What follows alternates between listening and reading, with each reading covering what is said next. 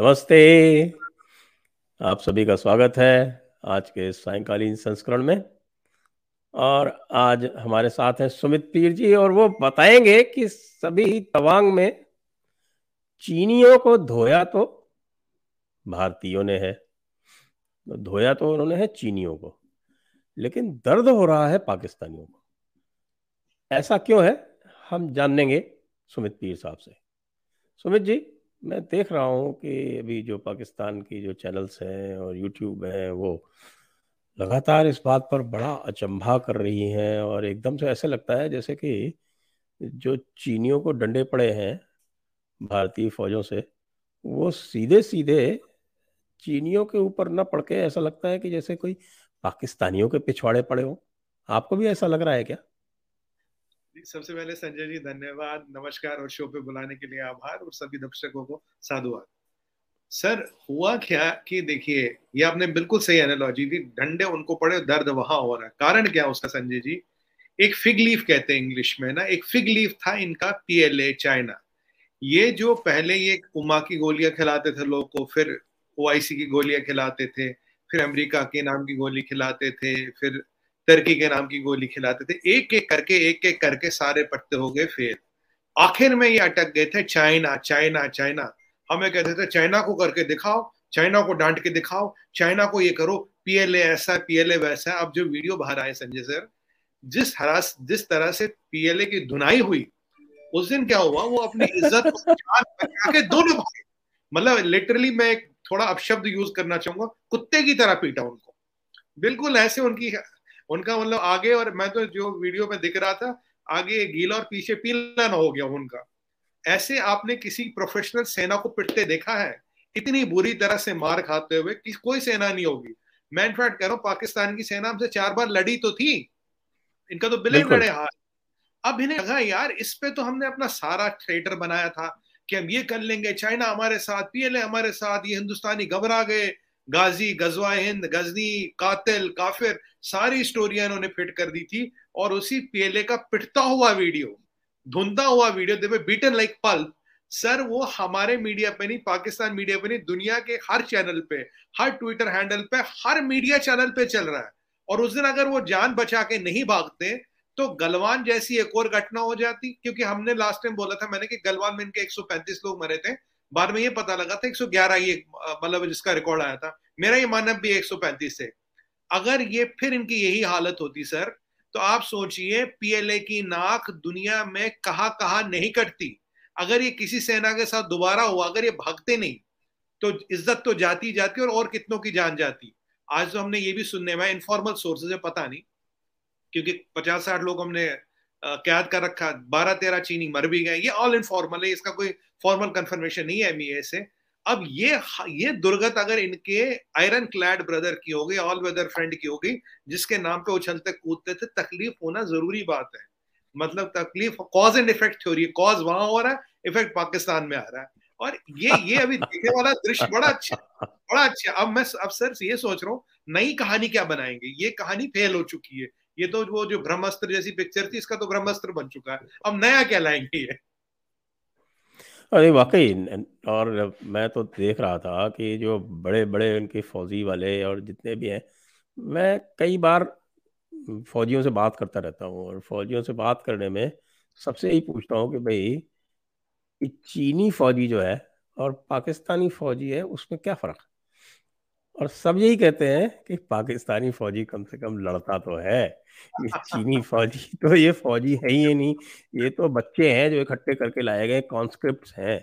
और इन कॉन्स्क्रिप्ट्स के सहारे जो है ये बेचारे पाकिस्तानी, वाकई आपने सही कहा कि ये सपने देख रहे थे, इनके सपने हो गए चूर चूर। और वाकई मेरे से तो इनका रोना नहीं देखा जा रहा है। मैं तो वाकई हैरान हूँ कि भाई ये इतनी जोर जोर से क्यों रो रहे हैं। ऐसा लग रहा है जैसे आंसू बह रहे हों इनके, बुरी तरह से। एक तरफ तो उधर उनके वो मुस्लिमा मुस्लिम उम्मा का झंडा बरदार मोरक्को हार गया, और दूसरी तरफ से उधर उनका जो बाप था वो पिट गया। और वाकई बहुत ही बुरी हालत है। क्या कहें, हमें तो मुझे लगता है कि इनको आंसू पोंछने के लिए कम से कम इतना तो सरकार को कर देना चाहिए कि वो टिश्यू पेपर एक्सपोर्ट करने की इजाजत दे दे हमें। संजय सर, लास्ट टाइम आपको याद होगा, 2-3 बातें हुआ। कोविड के पीक में जब इनको मास्क चाहिए थे तो चाइना ने चिड़िया भेजी थी, वो भी सेकंड हैंड। ये सच है, ये इट्स ऑन रिकॉर्ड। तो अब की बार टिश्यू पेपर मांगेंगे, पता नहीं क्या कौन सा पेपर हो कैसा भेज देंगे। पहले तो ये बात है। दूसरी बात, ये जो चाइना के सिपाही, इनको नॉर्थ ईस्ट में हमारे भाई कहते हैं गोलगप्पा। जैसे गोलगप्पा बाहर से बड़ा गोल होता, हल्का सा लगा पिचक जाता, वैसे ये गोलगप्पा। लास्ट टाइम गलवान में हमारे एक भाई थे, ईश्वर उनकी आत्मा को शांति दे, गुरतेज सिंह या गुरमेल सिंह, सिख हमारे भाई, उसने 12-13 चीनी तो सर गर्दन तोड़ तोड़ के, हाथ से ही तोड़ तोड़ के फेंक दिए थे। 12-13 चीनी अकेले। अब की बार ये आए थे सर 1:10 के रेशो में आए थे, कोई 1:6 कह रहा, कोई 1:10 के रेशो में आया था। तब भी खदेड़ के मारा। इन्हें लगता था भारत की तैयारी है नहीं, भारत को देखेंगे क्या, कितनी तैयारी, भारत कितना प्रिपेयर्ड है। पर अब की बार ऐसे मारा, इनको याद रहा। और नानी याद आ रही है पाकिस्तान को। एक और बात देखिए, इनकी प्रोपेगेंडा इतनी स्ट्रांग है पाकिस्तान की। इन्होंने ये बताया था कि भाई जो भारत की सेना ये चीन से डरती है। इन्हें ये नहीं पता सर, सबसे पहले मैं इनको बताऊं, आपके चैनल के माध्यम बहुत लोग पाकिस्तान में देखते हैं, भाई ये तो सेना ही नहीं है चाइना के पास। आपको पता है जो चाइना की सेना है भाइयों, आप सुनिए, चाइना की सेना has allegiance to general secretary Xi Jinping. China's army fights for communist party of China. आपकी और करेक्ट। हमारी आर्मी झंडे और जमीन के लिए लड़ती है। मादरे करेक्ट। वतन है वो, that fights for the motherland. They are a paid militia, they are not a army by technical definition. They are a paid militia who fights for communist party of China, and their allegiance is to general secretary Xi Jinping. कल जो भी general secretary होगा वो allegiance हो रह भी सकती है, बदल भी सकती है। और सर इनको एक बात ये भी बता दें, अगर 300 लोग हमारे पोस्ट तक आए थे, ये सेंट्रल कमांड के नीचे आता है। Central command directly Xi Jinping को रिपोर्ट करता है। ये पॉसिबल ही नहीं है कि शी जिनपिंग के सहमति सहमति सहन बिना अप्रूवल के ये आया, बिना सहमति के आया हो। और आप देखिए फिर भी चाइना नंगा हो चुका है। और चाइना की पॉलिसी क्या रहती है, अगर वो जीत जाए तो वो चुप रहता है, कहता हमने जो हमें करना था हमने कर दिया। जब हार गए, अब चाइना क्या कहता, कहता है तो इंडियन यहाँ आए थे, वो तो इंडियन हमारी धरती पे, वो तो इंडियनों ने हमारे पोस्ट पे कब्जा कर दी। पर चाइना इनका दोस्त ये नहीं कह रहा कि अगर इंडिया के पास कितने सिपाही हमारे हैं, अगर कोई मरा है तो कितने मरे हैं, अगर कोई जख्मी हुआ है तो कितने जख्मी हुए हैं। चाइना का नंबर न देना संजय सर, ये दर्शाता है उनकी हालत कितनी खराब है। अगर उनकी हालत इतनी खराब है, ये जो साइड हीरो हमारे बने पड़े हैं, खुद सोचिए, इनके तो थर थर कांप रहे होंगे। आपको याद होगा अभिनंदन वर्धमान वाला किस्सा, हाँ जब हाँ हाँ।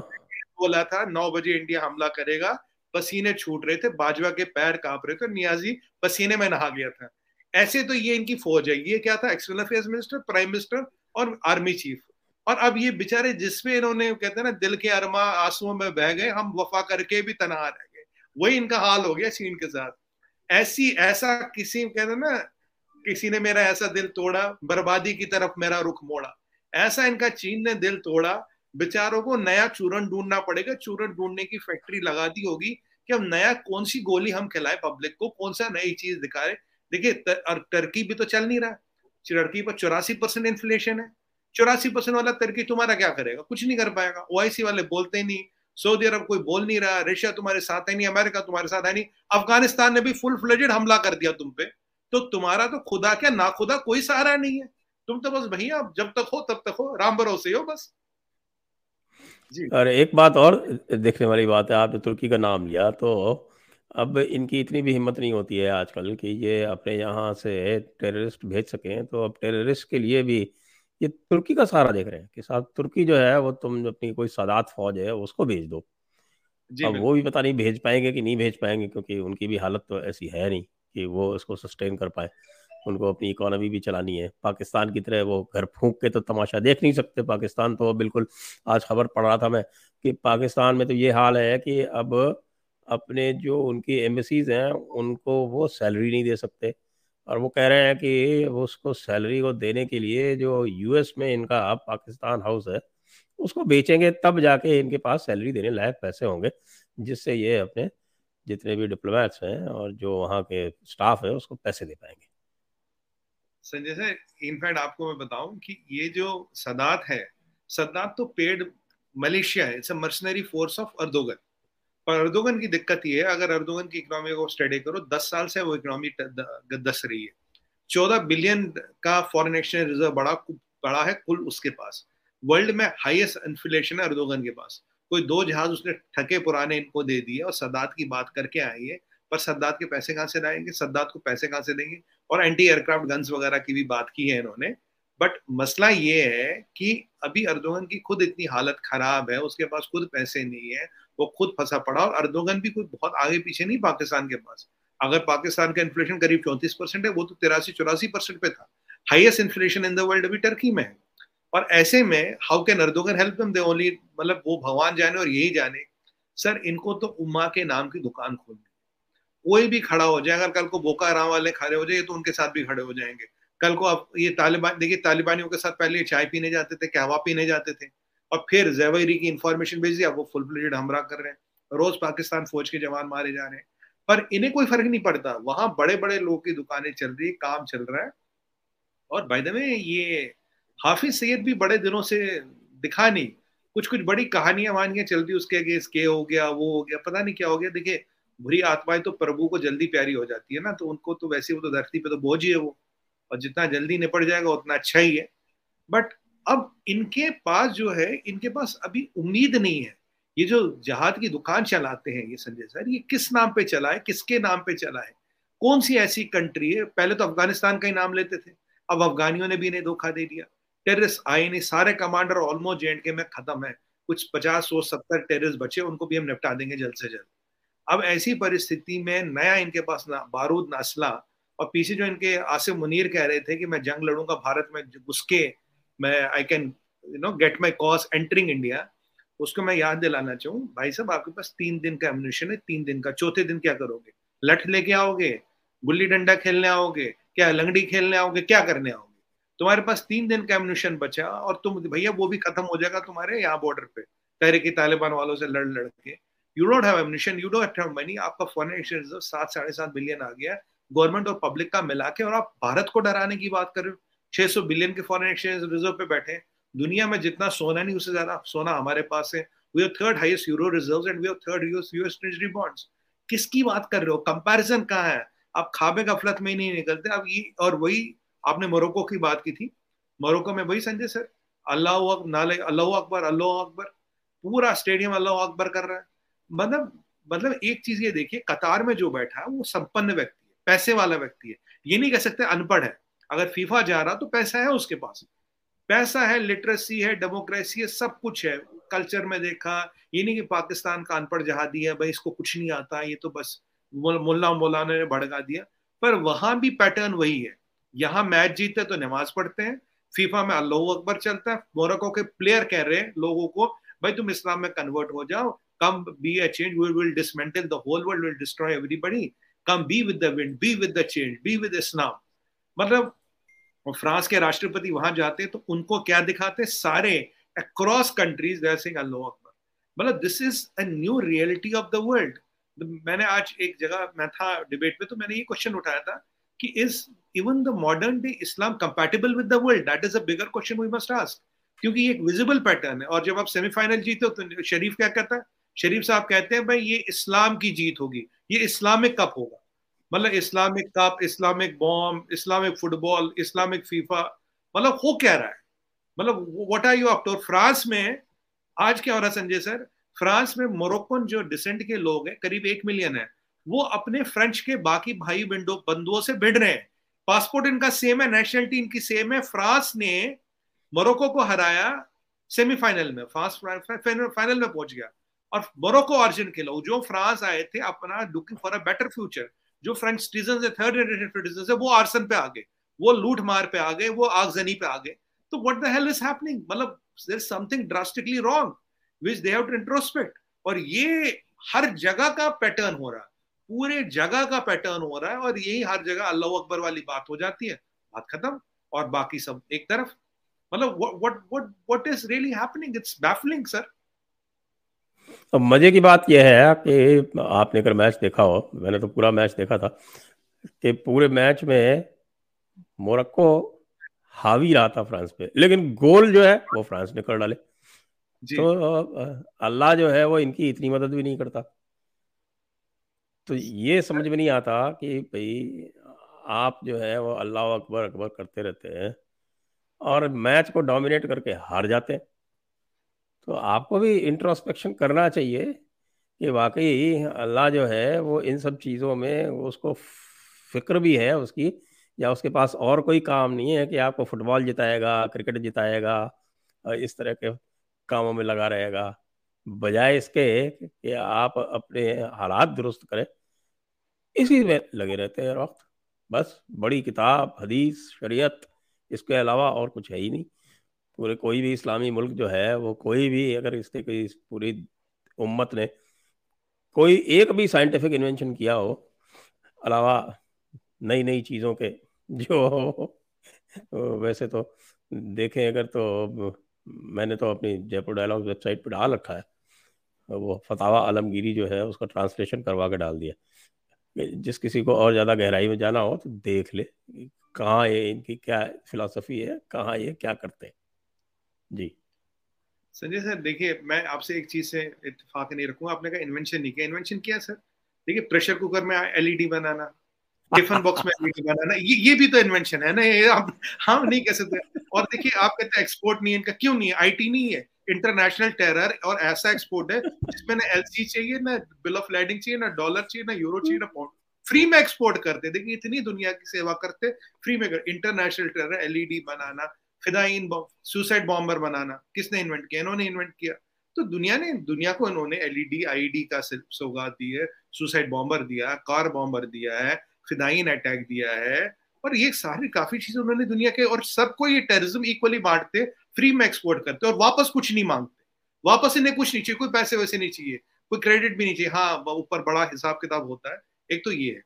और कल जो मैं मैच देख के हैरान हो गया, पूरे मुसलमान जितने भी थे उस स्टेडियम में, चाहे वो कतरी हो, वो फलस्तीनी हो, जॉर्डनी हो, कोई भी हो, सब अल्लाह अकबर कर रहे थे। It was not Moroccan crowd, it was the complete Muslim crowd saying अल्लाह अकबर, विच इज बैफलिंग।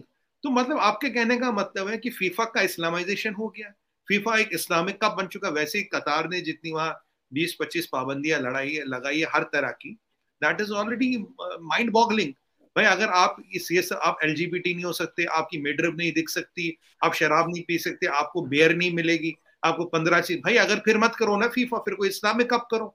फिर इस्लामिक कप करिए, आप करिए, जहाजियों सबको बुलाइए और टूर्नामेंट लगाइए। को जल्दी कितने, तो किसके पास कितने ज्यादा सुसाइड बॉम्बर, किसके पास कितने फिदाइन अटैक, तो उसमें फिर नंबर कीजिए ना। फिर आप जो सिविलाइज वर्ल्ड के कप कर रहे हैं, और फिर स्टेडियम में क्या हो रहा है? स्टेडियम में एक बहुत खतरनाक चीज दिखती है, एडमिस nationalities. You are supporting Morocco, because Morocco एक इस्लामिक कंट्री, और आप मुसलमान हो, आप अगर फ्रेंच भी हो तब भी आप अल्लाह अकबर कह रहे हैं। ये एक बहुत बैफलिंग सी चीज सामने आई, दिस इज वेरी वरिंग। और मैंने एक और चीज देखी कल, और ये जो फ्रांस में इन्होंने अपने प्रॉपर्टियों को जलाने का पैटर्न देखा, मैंने अपनी प्रॉपर्टियों को बर्बाद करने का पैटर्न। हमारे यहाँ भी कुछ जगह पे, एक दो जगह, दो चार जगह पे पाकिस्तान मैच जीते तो ऐसा होता है, पाकिस्तान का अच्छा हो तो यहाँ प्रॉपर्टियां बस जलती है। तो ये वाली ट्रेंड मुझे लगा था पहले शायद यहीं तक सीमित है, हमारे एशिया तक ही सीमित है। मैंने देखा यूरोप तक भी पहुंच चुकी है। अब जल्दी देखेंगे हम, ये अमेरिका तक भी पहुंचेगी, अफ्रीका तक भी पहुंचेगी। तो मतलब आखिर हो क्या रहा है? मतलब चाहते क्या? मतलब is it, should we have now Islamic cup, Islam versus the other countries? Should we have Islam versus Christianity tournament? Should we have Islam versus Hinduism tournament? होना क्या चाहिए? मेरे हिसाब से फीफा एक जेनरिक बॉडी है। और यहाँ मैं एक सवाल भी उठाना चाहता हूँ संजय सर। देखिए, ये फीफा वाले जो इसकी कंट्रोलिंग बॉडी है, जिन्होंने ऑफकोर्स कतार से, इनके जेबे वेबे बहुत भरी हुई, नहीं तो कतार को देने का कोई मतलब नहीं। बिल्कुल बिल्कुल, वो पूरा स्कैंडल है। पूरा स्कैंडल है। मतलब जितनी कतार की आबादी, उससे आबादी, आधी आबादी तो फीफा में आती है।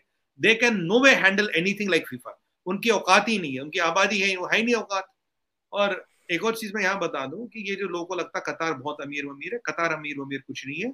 कतार के पास दुनिया का करीब 70-80% जो नेचुरल गैस रिजर्व है वो है, और आबादी केवल 3 मिलियन है। So by per capita income you will see Qatar is very rich, but by the GDP is $321 billion, which incidentally or $370 billion, which is almost near Pakistan GDP. So let us get this myth out of our mind कि कतार बहुत बड़ा, बहुत रईस मुल्क है। It's not number, population कम है और 70% दुनिया का नेचुरल गैस है, इसलिए, और कुछ नहीं है। अब आते हैं कि इनको मिल गया फीफा। मैं एक, आपको याद होगा संजय सर, महेंद्र सिंह धोनी के ग्लव्स पे, जो कीपिंग ग्लव्स होते थे, उसमें इंडियन आर्मी का एक छोटा सा सिंबल बना था। करेक्ट। आईसीसीआई ने तूफान उड़ा दिया भाई, ये सिंबल कैसे, ये कैसे, हमें ऑब्जेक्शन है, सब एक साथ हो गए थे, नहीं नहीं आप ये सिंबल हटाओ। हमने बोला हमारी आर्मी का सिंबल है, दिक्कत क्या, नहीं आप ये हंडल हटाओ। इंडियन आर्मी के सिंबल मात्र से इतनी तकलीफ। और कल जो अल्लाह अकबर हो रहा था, इस पे दुनिया चुप क्यों है, why is the world silent on it, ये भी एक बड़ा सवाल बनता सर। अगर अल्लाह अकबर में कोई दिक्कत नहीं तो इंडियन आर्मी के सिंबल में क्यों दिक्कत थी, और जबकि हम सबसे बड़े कंट्रीब्यूटर्स है आईसीसीआई के। ये भी हमें, इसका भी हमें अध्ययन करना पड़ेगा, इसका भी आकलन करना पड़ेगा। कहीं हमारी सभ्यता को जानबूझ के दबाया तो नहीं जा रहा, कहीं कोई ऐसा तो नहीं कि दूसरी सभ्यता को जानबूझ के प्रमोट किया जा रहा है।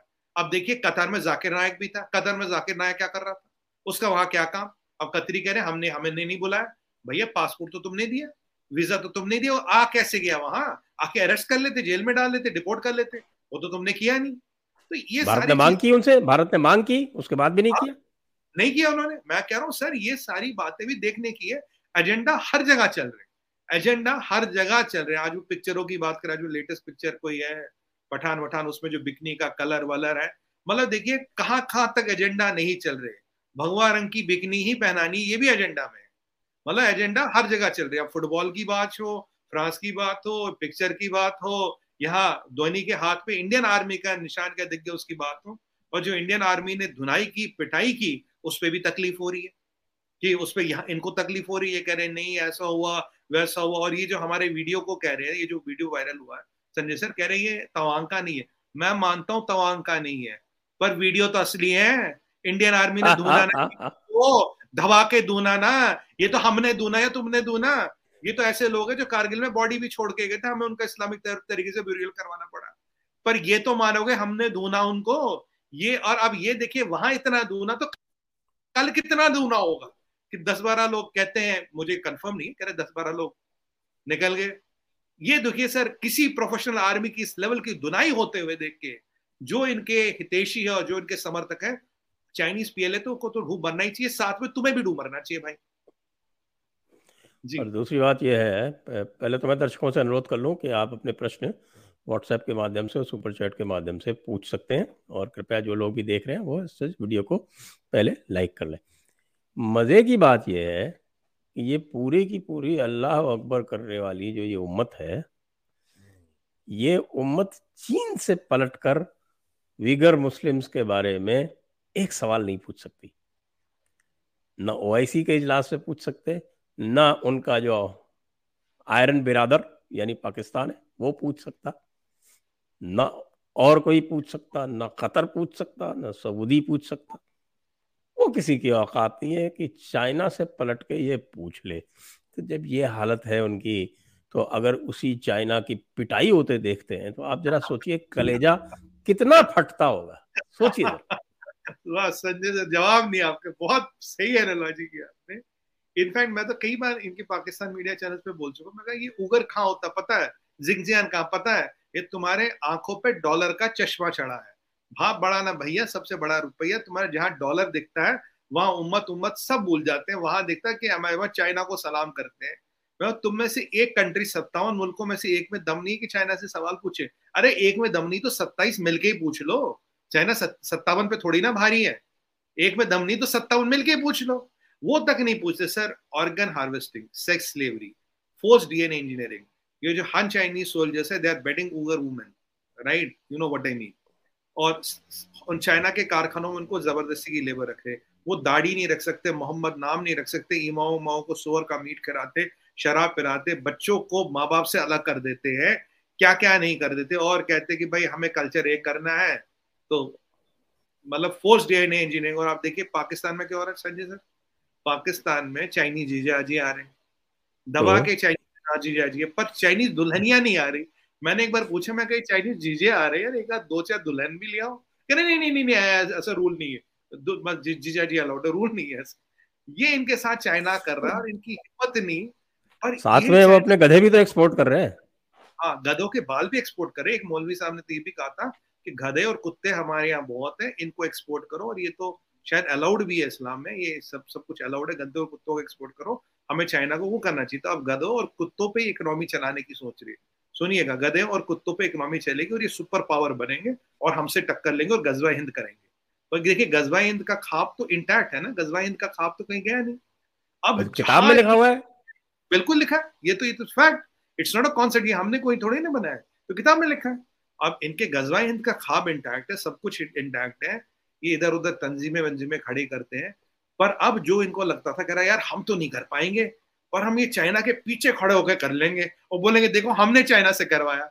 अब जो इन्होंने चाइना की पिटती हुई हालत देखी, इन्हें तो अपनी चार जंगें भूल गई।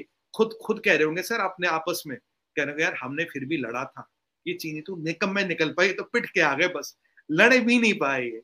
मतलब I have not seen a horrible plight of army. अब तक मुझे लगता था सबसे ह्यूमिलेटिंग जो सरेंडर हुआ है दुनिया में वो 93,000 ट्रूप्स के साथ किया था नियाजी के चचा ने, बड़े नियाजी ने।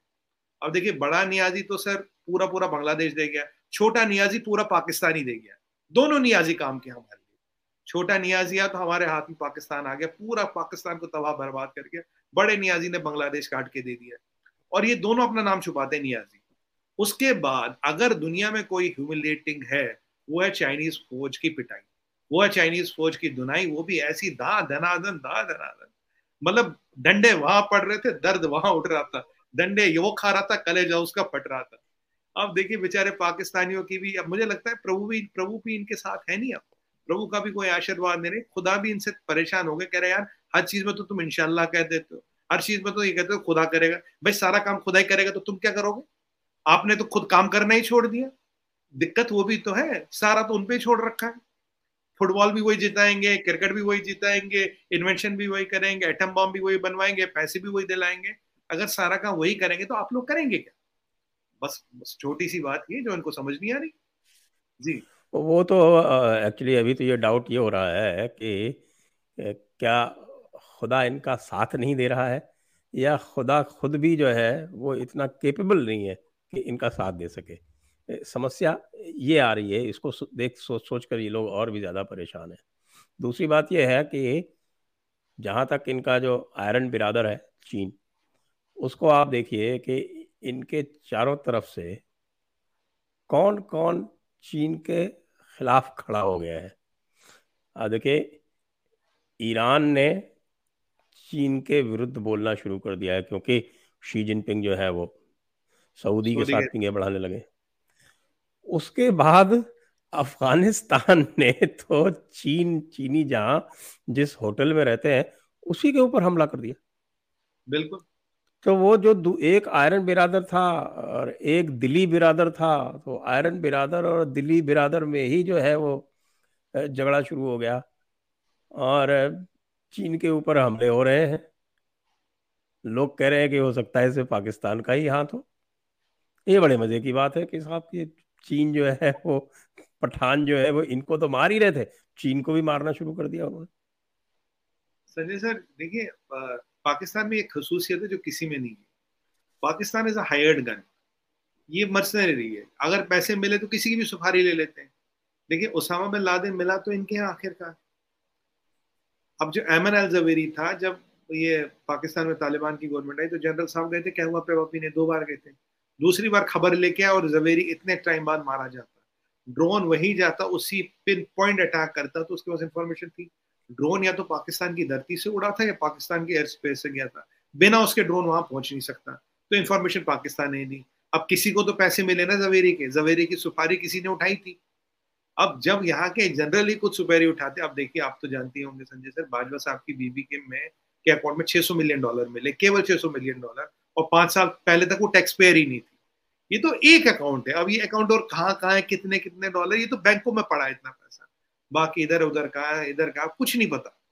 ऐसी सूरत में ये जो कहानी अपनी चला रहे हैं, इनको भी पता ये क्या कर रहे हैं, इनको सब पता, ये लोगों को बेवकूफ बना रहे हैं, इनको सब पता, इनके जनरल, इनके अफसर पैसे खा रहे हैं, ऐश कर रहे हैं, मजे की जिंदगी लो रहे हैं।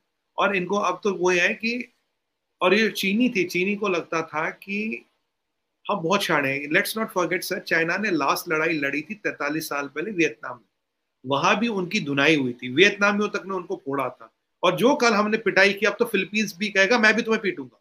पहले फिलीपींस थोड़ा घबराता था चाइना से, फिलीपींस कहेगा हम ही पीट देंगे यार, छोड़ो इनको, क्या करेंगे। और ये जो कहते हैं ना J-20 स्टेल्थ फाइटर, सर हमारा सुखोई MKI का रडार, Su-31 का radar can see J-20 even today, जो इनका सो कॉल्ड स्टेल्थ फाइटर है। तो MRDA की जो रेटिंग्स आती, मोस्ट ऑथेंटिक रेटिंग्स होती है एयरफोर्स में, Indian air force is rated higher than PLA, Pakistan, ये सॉरी चाइनीज एयरफोर्स। नंबर 3। और ये नेवल एसेट्स की बात करें, हमारे 646 naval assets are in making, जो हम बना रहे हैं, including 3 Arihant class nuclear submarine. इनकी इस साल 12 और अगले साल 18 submarine are decommission which are outdated. So even in naval assets, we will be far ahead with them. हमारी आज उनसे ज्यादा army, India holds more army in number than China. तो अगर एयरफोर्स की रेटिंग अपर है, नेवल एसेट्स में we will be soon tipping them over. Army हमसे ज्यादा है, and we are a battled hardened army which has fought and won 4 wars and handled, we have been on Siachen, have handled terrorism, have diminished terrorism in 3-4 states। इनका हमारा comparison है ही नहीं। ये तो बस यही है कि ये तो वही है, मलेशिया है। मैं तो पहले कह रहा था ये आर्मी का, ये तो मलेशिया है, जरा पेड मलेशिया। और पेड मलेशिया की वैसे भी हमारे कुछ दोस्त पाकिस्तान में ये कहते हैं ना, हमने दहशतगर्दी की जंग लड़ी है। तो अब जो पैसे थे उसकी जंग लड़ लेते हैं। अब मर्सनरी दूसरे मर्सनरी को पहचानता, उसके दर्द समझता, जानता है, और एक मर्सनरी पिट जाता तो दूसरे को दर्द जरूर होता, because birds of same feather flock together. इनकी कहानी ये है सर। दोनों ही आर अवेलेबल फॉर सेल, दोनों army are not proper armies. Pakistan ने किस किस की लड़ाई नहीं लड़ी? आज इसकी सुपारी ली, कल उसने पैसे दिए तो इसको मारा, इससे पैसे लेके उसको मारा। They have fought for money. All the so called what was that operation Zarbe Azab or whatever था। जरबे अजब, जरबे हाँ, अजब। वो क्या था? वो तो पेड ऑपरेशन था ना, कि भाई तुमसे पैसे लेके उसको निपटाना, उससे वो पैसे दे रहा है इसको निपटाना। अब ऑपरेशन का नाम कुछ देना था। मतलब पैसे लेके सॉवरेंटी बेचना और अपने लोगों को मारना, it has been their tradition, is nothing new. जी।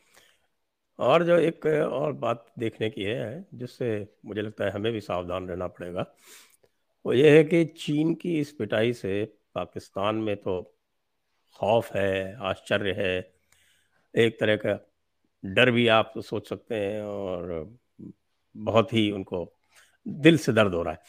और दूसरा यही जो दिल से दर्द हो रहा है, वो भारत में रह रहे पाकिस्तानियों का है, क्योंकि भारत में भी एक पाकिस्तान है। मैं कई बार जी। कहता हूं कि पाकिस्तान जो है वो एक टेरिटरी का नाम नहीं है। पाकिस्तान कौन जो सी? है एक माइंडसेट है, पाकिस्तान कौन एक सी? मानसिकता है। जी। तो वो जो हमारे भारत में रह रहे जो पाकिस्तानी है, उनकी भी हालत खराब हो रही है। संजय सर, यहाँ दो तरह के लोग हैं, एक तो भारत में रह रहे पाकिस्तानी और एक भारत में रह रहे चाइना के दलाल। दो तरह के लोगों से निपटते हैं यहाँ पे। पाकिस्तानियों की तो खैर पाकिस्तानी मेंटेलिटी है ही, उनको भी उनके मुंह बंद है। वो तो इस चक्कर में घूम रहे होंगे। वो तो कल ये कोशिश कर रहे थे कि ये वीडियो तवांग का नहीं है। नहीं है तवांग का, पर जो पिटने वाला तो चीनी है, पीटने वाला तो हम है। अगर बाकी कुछ समझ नहीं था, जो इसमें गाली है वो तो पता लग गया ना, हमारे ही भाई है। उतना तो समझ आ गया होगा। ये तो किसी को भी समझ आएगा। देखिए उसमें एक इंडियन सिग्नेचर है, वो बिल्कुल हमारा स्टाइल है, वो तो बिल्कुल समझ आ गया होगा। दूसरी बात, अब ये जो चाइना के दलाल है संजय सर, ये जो हमें डरा रहे थे, PLA का मुकाबला नहीं कर सकते तुम, 4 दिन में दिल्ली तक पहुंच जाएगी, तुम्हारे पास हथियार नहीं है, तुम्हारे पास बारूद नहीं है, तुम्हारे पास रडार नहीं है, तुम्हारे पास ड्रोन नहीं है, तुम्हारे पास एयरफोर्स नहीं है। अब की बार PLA हमारा रेस्पॉन्स देख के तो हैरान हो गई। और जितना जितना इंडिया सशक्त होता, इन दोनों खेमों के इरादों पे पानी फिरता, इन दोनों के दिल के अरमा आंसू में बहते हैं। ये दोनों बेचारे रात को पैग लगाते हैं गम में, यार आज बड़ा गम है, आज तो कुछ ना कुछ करना पड़ेगा। और कहते हैं हम एक और बार फेल हो गए। देखिए, गजवाए हिंद की कोशिश तो संजय सर हजारों साल से हो रही है। 13वीं सदी में भी कश्मीर में इन्वेडर क्यों आए थे? ईरान से, इराक से, किस लिए आए थे?